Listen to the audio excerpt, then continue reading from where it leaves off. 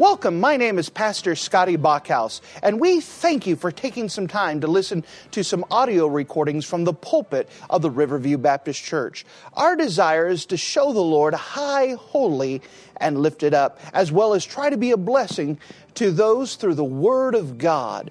Please enjoy this message, and we pray that it will be a blessing to your life. And if you wouldn't mind to take your copy of the Word of God and turn with me to the Gospel record of Mark.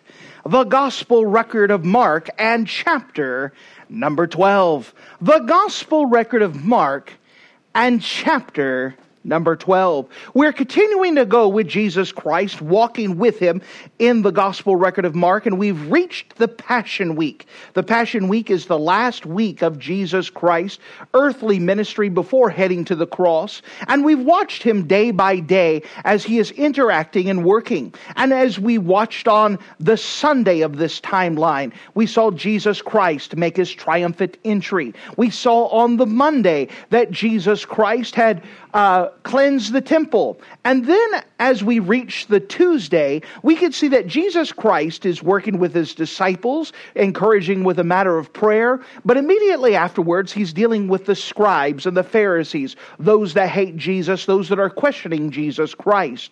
And we continue with that as He's still working with the Pharisees. He talked this morning about giving them a parable about the wicked husbandmen, and they understood that they were speaking against Him. Well, once again, they come to Jesus again. This time they're armed with questions, hoping to trip Jesus up by their so-called logic.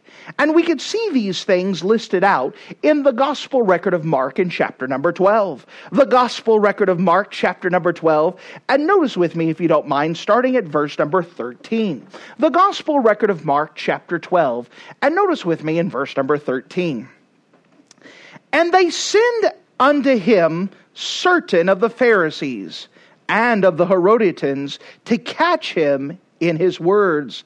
And when they were come, they say unto Him, Master, we know that Thou art true, and carest for no man. For Thou regardest not the person of men, but teachest the way of God in truth. Is it lawful to give tribute to Caesar, or not? Shall we give, or shall we not give? But He, knowing their hypocrisy, said unto them, Why tempt ye me? Bring me a penny, that I may see it. And they brought it. And He saith unto them, Whose is this image and superscription? And they said unto Him, Caesar. Jesus answering said unto them, Render to Caesar the things that are Caesar's, and to God the things that are God's. And they marveled at Him. Then come unto Him the Sadducees, which say there is no resurrection.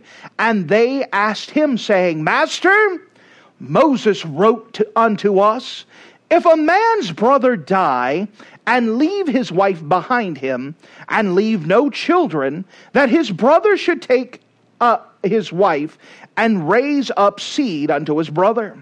Now there were 7 brethren, and the first took a wife, and dying left no seed. And a second took her, and died. Neither left he any seed, and the third likewise. And the 7 had her, and left no seed. Last of all, the woman died also. In the resurrection, therefore, when they shall rise, whose wife shall she be of them? For the 7 had her to wife. And Jesus answering and said unto them, Do ye not therefore err, because you know not the Scriptures, neither the power of God? For when they shall rise from the dead, they shall neither marry, nor are given in marriage, but are as the angels which are in heaven. And as touching the dead, that they rise. Have ye not read in the book of Moses, how in the bush God spake unto them, saying, I am the God of Abraham, and the God of Isaac, and the God of Jacob. He is not the God of the dead, but the God of the living. Ye therefore do greatly err. And one of the scribes came, and having heard them reasoning together, and perceiving that he had answered them well, asked him, which is the first commandment of all? And Jesus answered him, the first of all the commandments is, Hear, O Israel, the Lord our God is one Lord, and thou shalt love the Lord thy God with all thy heart, and with all thy soul, and with all thy mind, and with all thy strength. This is the first commandment.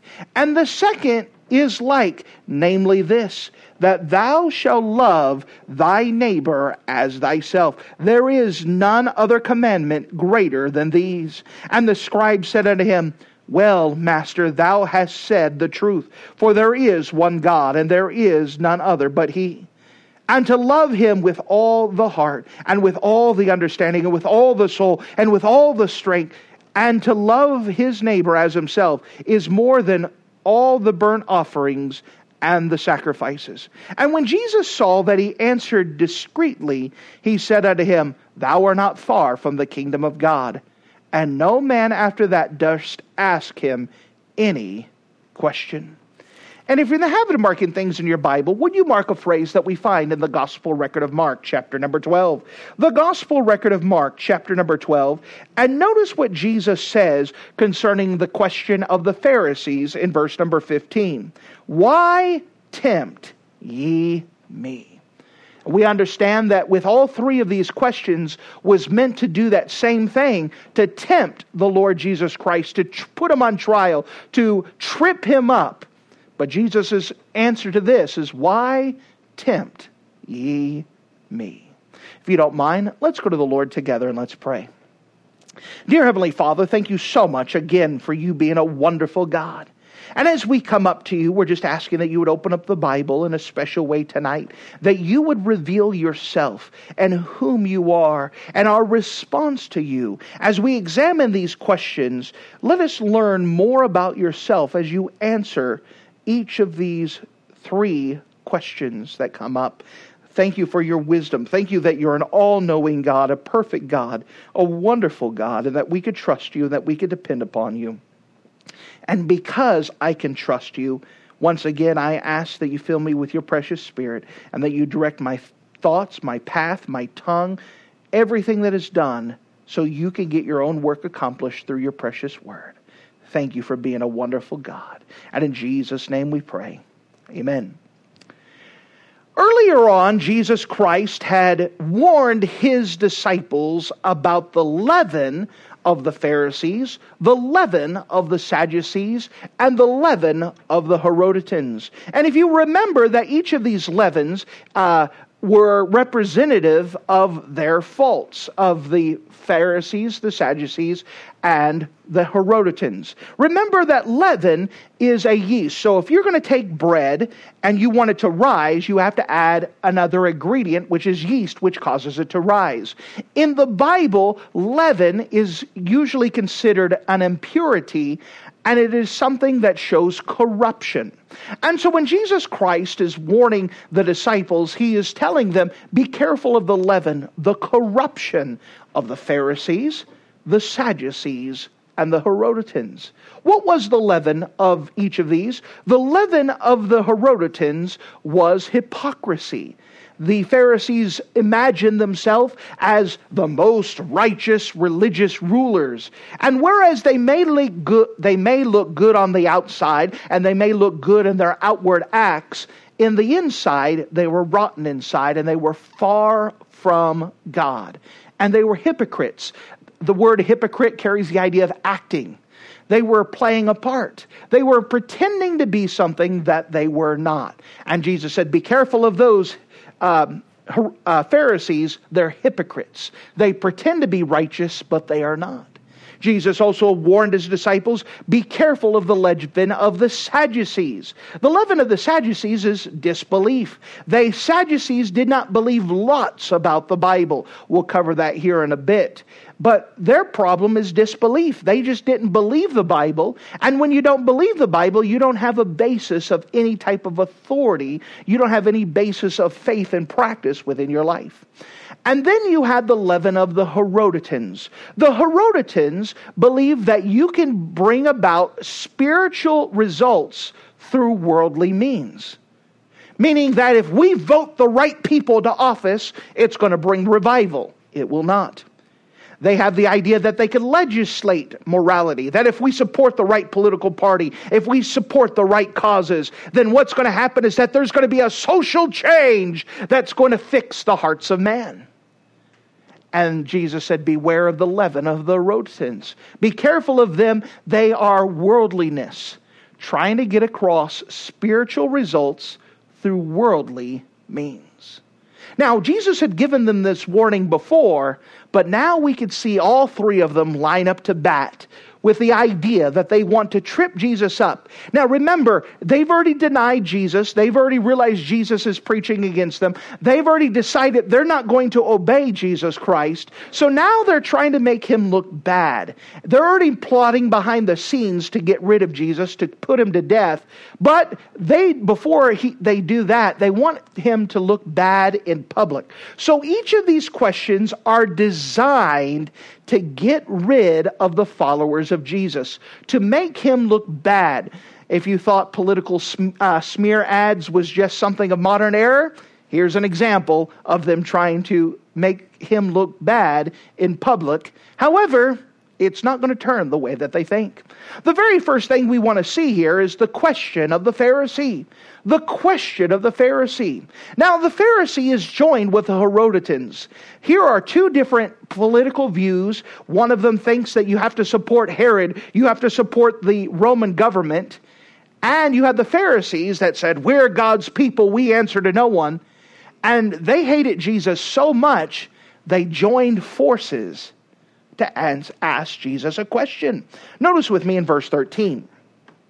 And they, that's the Pharisees, sent unto him, Jesus, certain of the Pharisees and of the Heroditans, notice this, to catch him in his words. They're hoping they could ask him a question where he's going to stutter. He's going to mess up. He's going to say the wrong thing. So here they set up the question, verse number 14. And when they were come, they say unto him, Master, we know that thou art true. They do not, but they're buttering him up. They figure that they could go ahead and lead him on by the introduction. Master, we know that thou art true, and thou carest for no man. Now, again, he's leading up. What they're saying is that we know that you don't care what anybody thinks. So what they're doing is they're trying to get him so he's not answering the political correct answer. They're trying to get him to the idea that, hey, you don't care what anybody thinks, so tell us what you really think about this issue. We know that you don't care, that you carest for no man, for thou regardest not the person of men. You don't care who they are. You don't care who you're talking to. You're going to say the truth. So here's the question. He says, is it lawful to give tribute to Caesar or not? Now, here is the background of the question. The Hebrew nation, the nation of Israel, had won its independence from the Greek rulers back in about 150 BC. That's just rough estimate. Someone probably correct me on that later. But they had won their independence. They were an independent state. But somewhere along the line, someone who was not even a Hebrew person, an Edomite from the country of Edom, Old Testament Edom, had made an agreement with the Roman government and said, hey, guess what? I'll sell you this nation. If you give me a certain amount of money and prestige, then I'll say that all of Israel is part of a Roman province. How about that deal? And so here is a non-Hebrew person who entered an agreement with the Roman Empire to sell out the Jewish people. So they were not conquered. They did not willingly join, but somehow all these Roman troops are now occupying. And so to the Hebrew mind, they were a free nation under occupation of a foreign government. And that's what the Hebrew people had always seen. This is why every year during the Passover time, when all the Hebrew people were in Jerusalem, there was so many uprisings and riots. They actually had a political party called the Zealots who would assassinate anyone working with the Roman government and would assassinate Roman officials. For a Roman governor to come to this area, it was almost a death sentence to their political career because they had a hard time keeping all these Jewish people in line. Meanwhile, you have the Herodotians who believe that you needed to work with the political system. You have to grease the wheels. You have to support it. If we're going to get our independence, if we're going to get our things, then we have to work with a Roman government. Then you had the Pharisees who were the example of, we're God's people and we answer to no one. So you have these two people that have joined together and they have the question, Jesus, should we support Rome or not? Should we pay taxes to the Roman government? Now, their idea is that they think Jesus is going to incite a riot. Because if they say, we support Rome, then he's not a true Jewish patriot. And therefore, all of the true Jewish people are going to rebel against him. But if he says, I support Israel, then he's a traitor to the Roman government. And they could turn him in. And so they said, we got him now. Either way he answers, he's going to alienate himself. Either way he answers, he has to pick one or the other. Does he pick Hebrew people or does he pick Rome? Go ahead, give us the answer, and the people are going to rebel against you. Your supporters are going to fall away. No one's going to hang around with you. Go ahead, what are you going to answer? They thought they had him. But they didn't. Notice what Jesus answers to him in verse 15. Now, they're continuing the question, shall we give or shall we not give? That is the question. Should we support Rome? Should we not support Rome? What is it? But he, knowing their hypocrisy. What is their hypocrisy, by the way? That the Pharisees and the Herodotians are working together. He knows that they're working together, trying to trip him up. They came up with this question together. And he says, why tempt ye me? He knew exactly what they're doing. But then notice what he asked. He says, give me a penny that I may see it. Now, a penny was a day's wage, but it was also a coin. And he said, someone give me a coin. And he says, all right, let me ask you a question. And they brought it, and he saith unto them, whose image and superscription? So they said, all right, whose face is this on the coin? And they would say, Caesar. Caesar was a title. It would be considered emperor. It's the same as Pharaoh or king. And they said, it's Caesar. The current emperor of Rome, that's his face on it. So Jesus answering, verse 17, answering and said unto them, render to Caesar the things that are Caesar's, and the things that are God that are God's. And they marveled at him. Isn't that amazing? That question is so apt today, because today people try to phrase things that you're either for this or you're against this. You're with this party or you're with this party. You're with this issue or you're with this issue. And they ask the question expecting you to pick a side. And Jesus said, I'm not picking a side. He says, you obey the things that are Roman. You honor that. The things that are God's, you honor God's. You don't have to be one or the other. You could be right and do both. You could support both. You could have an understanding of both sides of the issue and not to the exclusion of the other. Imagine that. They try to trick him, and he says, I'm not going for that. There are times, when he's talking to the Hebrew people, there are times that you're supposed to honor, respect, pay your dues, pay your taxes to the Roman government. And there are times that you honor the Lord with your substance. You can do both. Just because you pay taxes to Rome doesn't mean that you hate God.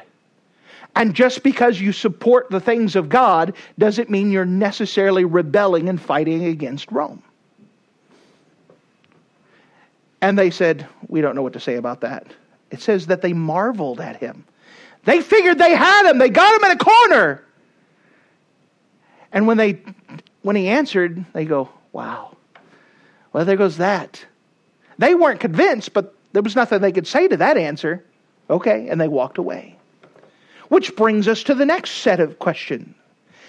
We start with the question of the Pharisees. Then we come to the question of the Sadducees. The question of the Sadducees. Now, the Sadducees were political rivals, religious rivals with the Pharisees. Now, the Pharisees, they took God's law and the Bible, and they wrote a commentary on it. Then they wrote a commentary on the commentaries, and then they had their interpretation of those commentaries for the commentaries. And they had a big system that was all complicated. Well, the Sadducees said, listen, we make things simple. We just believe in the Ten Commandments. We just believe in the laws of Moses. Anything else above and beyond that, we reject that.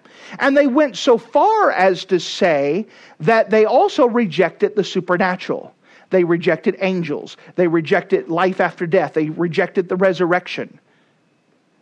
But yet they asked him a question about the resurrection. What this is the normal teenager rebellion.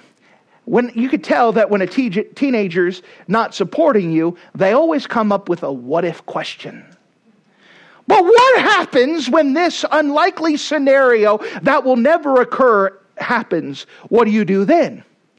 And the reason why they're asking that is not because they really want an answer.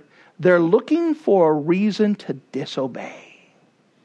They're looking for some type of justification of why they don't have to obey a rule or a thought, a philosophy or whatnot. They come up with this big what if question.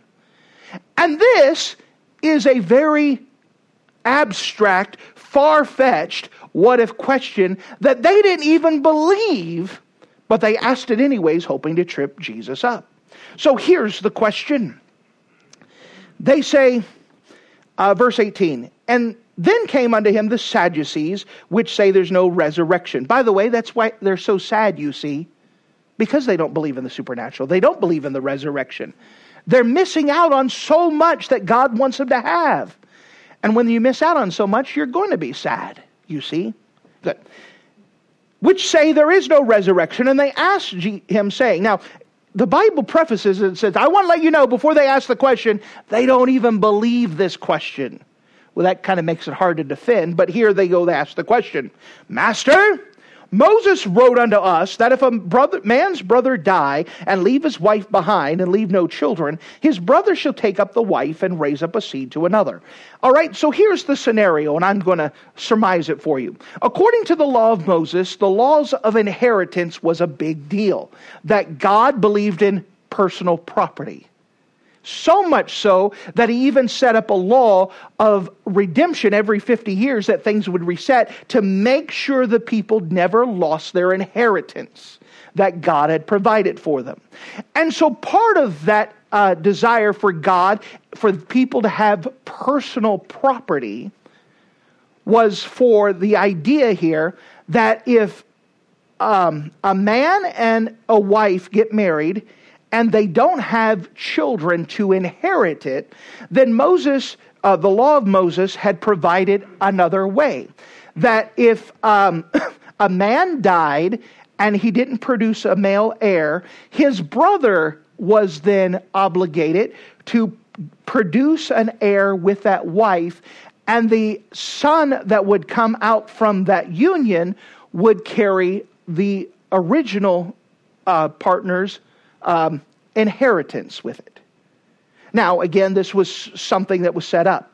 So they set up a scenario, well, what if a man marries a wife and he dies without producing a seed, an inheritance, any type of children? And so his brother takes him and to fulfill that duty, and he dies without producing an heir. And then brother number 3 comes up. He tries to fulfill it. He dies. Number 4, number 5, number 6, number 7. And after that, No heirs. Then finally the wife dies. Well, that sounds complicated already. What kind of world is that going to happen in? Someone probably put a stop to something before that happens. And I was watching a lot of ladies go, no, we're done. All right? But, so, here's the what if. Now, again, they don't believe any of it. They're trying to trick Jesus.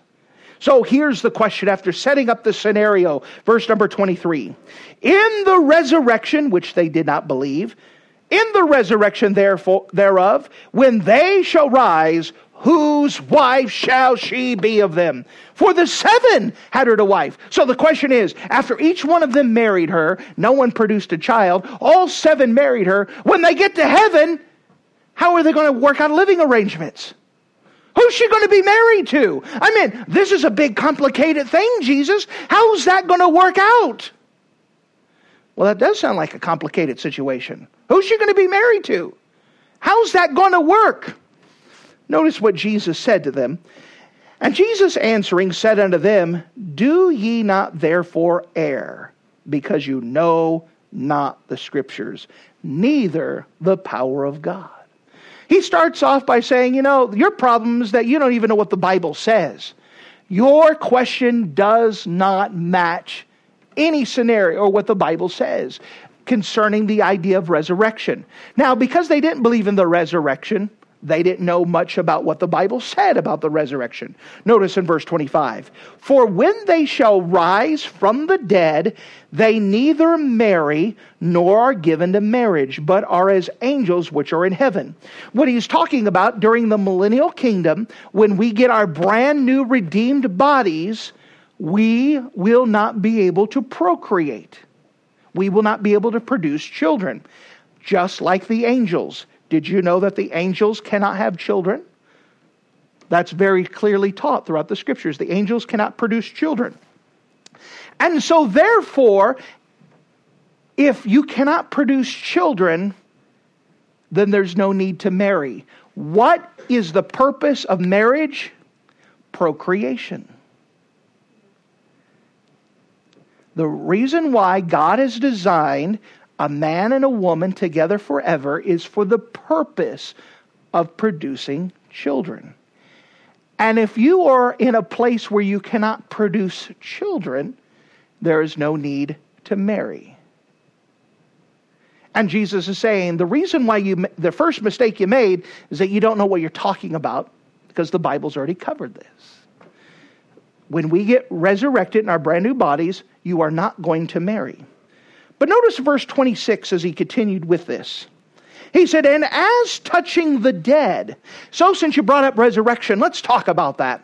And as touching the dead, that they rise, have you not read in the book of Moses, how in the bush God spake unto him? Now let's pause here.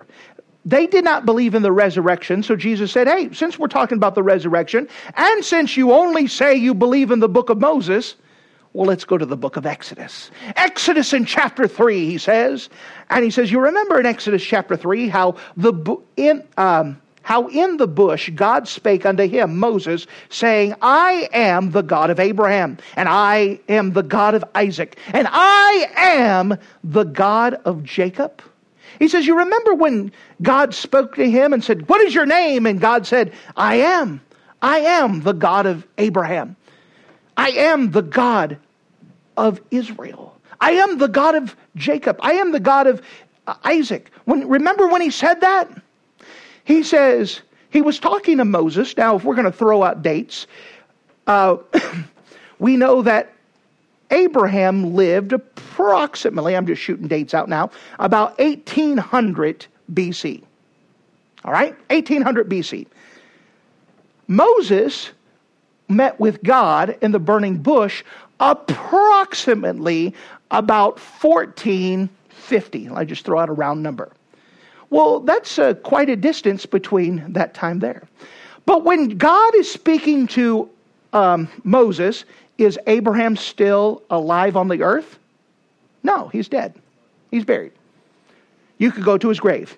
You could go to Isaac's grave. You could go to Jacob's grave. They are dead and buried. when he's speaking to Moses. However, when he's speaking to Moses, when God said, I am, that is in the present tense. He says, I am currently, present tense, still the God of Abraham. He didn't say, I was the God of Abraham. I am present tense, currently. That means that Abraham is alive somewhere at that time. He may be dead, or his body may be dead, but his spirit is somewhere. And God says, I am currently, present tense, the God of Abraham. I am currently, present tense, as we're speaking, the God of Isaac. I am currently, present tense, the God of Jacob. Well, that's some big deal. Notice in verse 27, He is not the God of the dead, but the God of the living. Ye therefore do greatly err. He says, let me tell you something about the resurrection. Let me tell you something about life after death. There's no such thing as soul sleep, that you die and then thousands of years later that you'll come alive again. The moment that you pass away, you are in eternity. You are with God somewhere forever. In a wonderful place called heaven or an awful place called hell. The moment that you die. D.L. Moody said, one day you'll see in the newspapers that D.L. Moody is dead. He said, don't you believe it? Because the moment that happens, I'll be more alive than I've ever been. God is not the God of the dead. He is the God of the living. Absent from the body is present with the Lord. He says you have got a problem because you just don't know what the Bible says. And your faith is there. The basis of their unbelief was the rejection of the Bible. And may I tell you that whenever someone gets in the place where they're disobeying or disbelieving their Bible, their faith weakens. You know the Bible says that. Romans 10:17. For faith cometh by hearing, and hearing by the word of God. Well, if you do the opposite and you disobey the word of God, it's going to backtrack to getting rid of your faith. You either believe the Bible or you don't. You trust the Bible or you don't. No wonder the Sadducees were so sad, you see. Their faith was disrupted because they didn't believe the Bible. And if you don't believe the Bible, what can you trust? But Jesus proves that there is a resurrection by the use of I am, and proving that was the present tense when he was speaking to Moses. Well, the Sadducees kind of say, whoops, well, we're out. We're done. So the Pharisees came and they took a swing and they missed. They struck out. Here comes the Sadducees. They swing and they miss and they struck out. But there's one more who's ready with a question. And we could see the question of the scribe. The question of the scribe. Verse 28, and one of the scribes came, and having heard them reasoning together, and perceived that he had answered them well, asked of him, which is the first commandment of all? Now the scribes were the people who were entrusted with copying the scriptures. They worked with the scriptures all the time. They actually had rules for the scriptures. For example, if they were to copy the Word of God, when they were done, they actually had to count how many letters were in there. How many A's, how many B's, how many E's. And if they were missing a letter, the whole thing was condemned. If you made 3 mistakes in a manuscript, the thing had to be destroyed and it can never be used. Well, that's pretty accurate, isn't it? They go through and they have all kinds of rules. And I've got a list of those rules if you'd like. But they are specific rules. They had things that you could not do anything by memory. But you had to write, look right, look right. You could do nothing by memory. You had to make sure that you copied it correctly. There was rules of spacing and how big the spaces were. How many spaces could be between letters. How many spaces between words. They had all of those rules and they were set up for the purpose that they made sure that they copied the Bible exactly word by word, letter by letter, the way that it was intended to be. Well, that gives a lot about preservation. And that's what a scribe was to do. So here is someone who works with the Bible. His full-time job is to copy the scriptures by hand. And so he comes up with a question. And he has a question concerning the law. Now, we know that there are 10 commandments that we commonly refer to. But in the Hebrew law, including the 10 commandments, there are 613 laws. Well, that's quite a bit. And that's complicated because the Pharisees had taken those 613 laws and wrote commentaries, and then wrote commentaries on those commentaries. Then they had biggest debates about which law is most important. And so they would break up into camps. Well, I believe that the dietary laws, that's the most important. If you want to show yourself truly righteous, you got to keep the dietary laws. Then you had those that said, listen here, it's the law of the Sabbath. If you really want to prove that you're on God's side, you obey the Sabbath. And there had Sabbath rules. You actually had to count how many steps you took on a Sabbath, because if you took one more over, then you broke the Sabbath and everything's ruined. You're going to die. They had all kinds of things that made it complicated, rules upon rules. And then they would argue which one's the greatest rule out of the 613 laws, Jesus. Which one do you say is the best? And again, this is set up for an idea that if he says one above all the rest of them, then what's going to happen is that there's going to be a riot. He's going to lose a fan base. He's going to lose support. People are going to go against him. They're going to rise up. He's not a real Hebrew because he doesn't support my side. Well, I can't support him because he doesn't believe in this. And they're trying to set him up. But notice what Jesus answers. Verse number 29. And Jesus answered him, the first of all the commandments is, hear, O Israel, the Lord our God is one Lord. Now, what he's doing is he's dividing out the 10 commandments into two parts. The first 4 commandments of the 10 commandments deal with our relationship with God.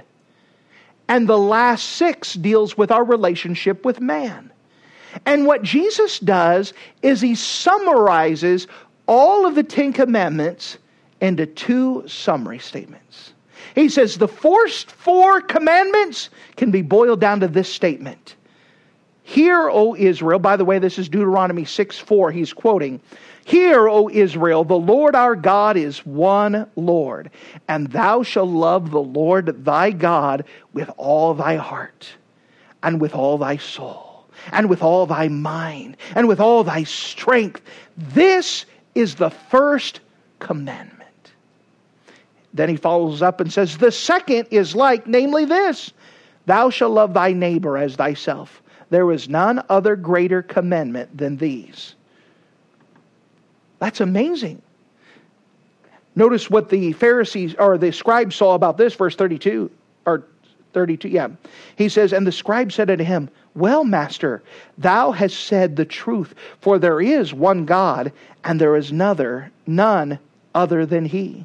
And to love him with all thy heart, and with all thy understanding, and with all thy soul, and with all thy strength, is to love, and to love thy neighbor as thyself, is more than all the burnt offering and the sacrifices. Now notice what he said. He said, man, that's better than any sacrifice, any work, any obligation, anything here. He says, that's right. Now think about this. What is the greatest commandment of all? Now, pay attention. This may revolutionize your life. What is the greatest commandment? To love the Lord thy God with all thy heart, with all thy soul, with all thy mind, and with all thy strength. This is the first commandment. If that is the greatest commandment, to love the Lord thy God with everything you have. Now think about that. This isn't just to love God. He says love God with all thy heart. Do you love God with all of your heart? Or do you just say, well, I love him, but I also got room enough for this? Do you love him with all of your heart? Does everything about you love God in your heart? when we're dealing with the heart here, we're dealing with your emotions. Do you love God with everything you have? Or do you hold some back? Do you love thy God with all thy soul? Remember that within thy soul, it's carrying the idea that we have will, intellect, and emotion. The heart is dealing with the emotion part, but think about this. Do you love Him with all of your mind, your intellect, and your decision making? This is big. Do you love Him with all thy mind, with what you think about? And with all your strength, that means your physical activity. Does everything that you do come out of your worship of God? Does everything you do come out of your love of God? Does the way that you speak to people come from your love of God? Does how you work come from your love of God? Does the manner which you work come from your love of God? That's pretty big. That's really big. Now, think about this. The greatest commandment is to love the Lord thy God with all thy heart, with all thy soul, with all thy strength, with everything you have. May I ask you a question? If the greatest commandment is to love the Lord thy God with all of that, what is the greatest sin you could commit? And that's not to love the Lord thy God with all thy heart, with all thy soul, with all thy mind, with all thy strength. If that's the greatest commandment, then the greatest sin is to break the greatest commandment and not to love the Lord thy God with everything that you have. That's pretty big. That is pretty big. By the way, as a little disclaimer, next to the Ten Commandments in Exodus chapter 20, when you read the Ten Commandments, what they should do is show you how much you fail. And in big boxcar, bold letters, you need to write the words, I need Jesus. Because none of us fit that.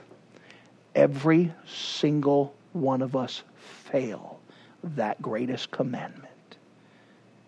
In fact, the only way we can love God with all thy heart, with all thy soul, with all thy heart, with all thy mind, with all thy strength, is by Jesus Christ, because we cannot do it.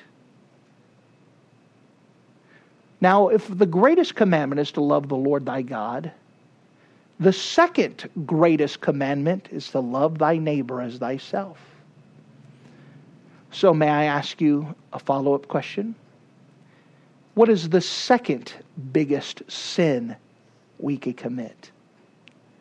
Not to love the Lord thy God is the greatest commandment, the greatest sin. But the second biggest violation is not to love thy neighbor as thyself. That's pretty big. That is pretty big. You could sum up all the Ten Commandments in those two statements, and yet if you were to boil down all of the 613 laws, boil them down to 10, we would say, I can't keep the 613. You boil them down to 10, I can't keep the 10. If you were to take the 10 and boil them down to 2, we would have to look at the 2 and said, I can't keep the 2. I need Jesus. I need Jesus. But those are the greatest commandments. You know, if you just took those 2 rules and applied them to your life, it would change everything. If everything you did was motivated by your love for God and your love for others, it would change how you live. It would change how you speak to people. It would change how you do things. You say, what do you mean by that? Well, scrubbing the toilet. Can't believe you scrubbed the toilet. Hate the scrubbed toilet. Or you could say, everything I'm due with everything, my strength, my mind, praise the Lord, God's given me a toilet and that I could use it. And praise the Lord for what God's doing. God is still good and God is still right. And you could sing praises to God while you're scrubbing the toilet. Everything we do should come out of our worship and our love for God.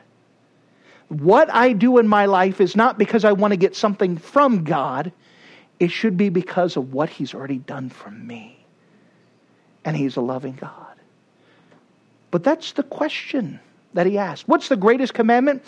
After this, the scribe said, I can't answer. That's the greatest answer. There's only one God. He says, that's amazing. Verse 34, and Jesus saw that he, that scribe, answered discreetly or correctly, and He said to him, thou art not far from the kingdom of God. He says, you're pretty close. When you understand this, you're pretty close. But notice this, and no man after that durst ask him any question. The Pharisees are done at this point. The Sadducees are done at this point. They go back to their secret meetings to plan on how to kill Jesus. And we're going to see more of that. By the way, this is still just Tuesday. All of the things that we've hit in the last 3 sermons has happened in one day, the Tuesday. Excuse me. If you're looking for a real actual date that matches our calendar, Tuesday, March 28th of AD 30. And yet, Jesus is still working with them. We're going to come back and see on Wednesday night more of Jesus' interactions on this Tuesday, preparing for the Passion Week. But as we come to tonight, we know that the Pharisees had asked a question dealing with the idea of who do we honor, this side or that side? And we saw that Jesus is not on either side. There's times that we obey this and we're not wrong or by supporting this and supporting this.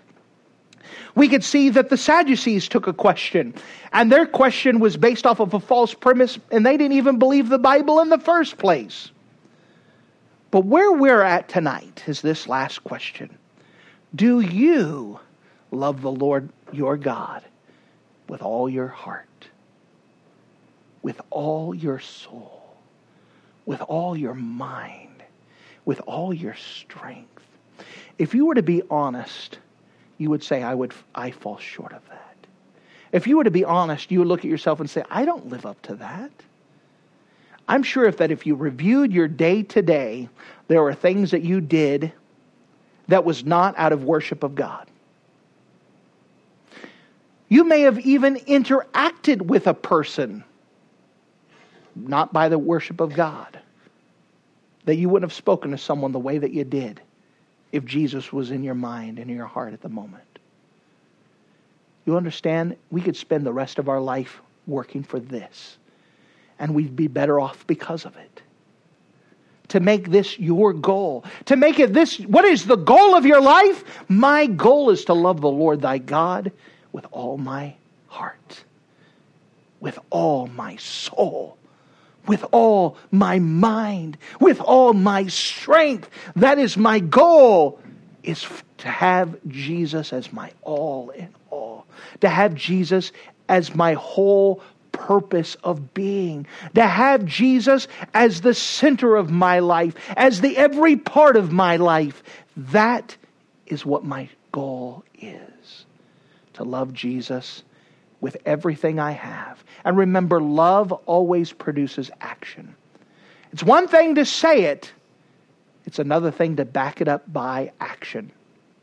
I want to live my life in such a way that when I tell Jesus I love you, He looks down and says, I know you do.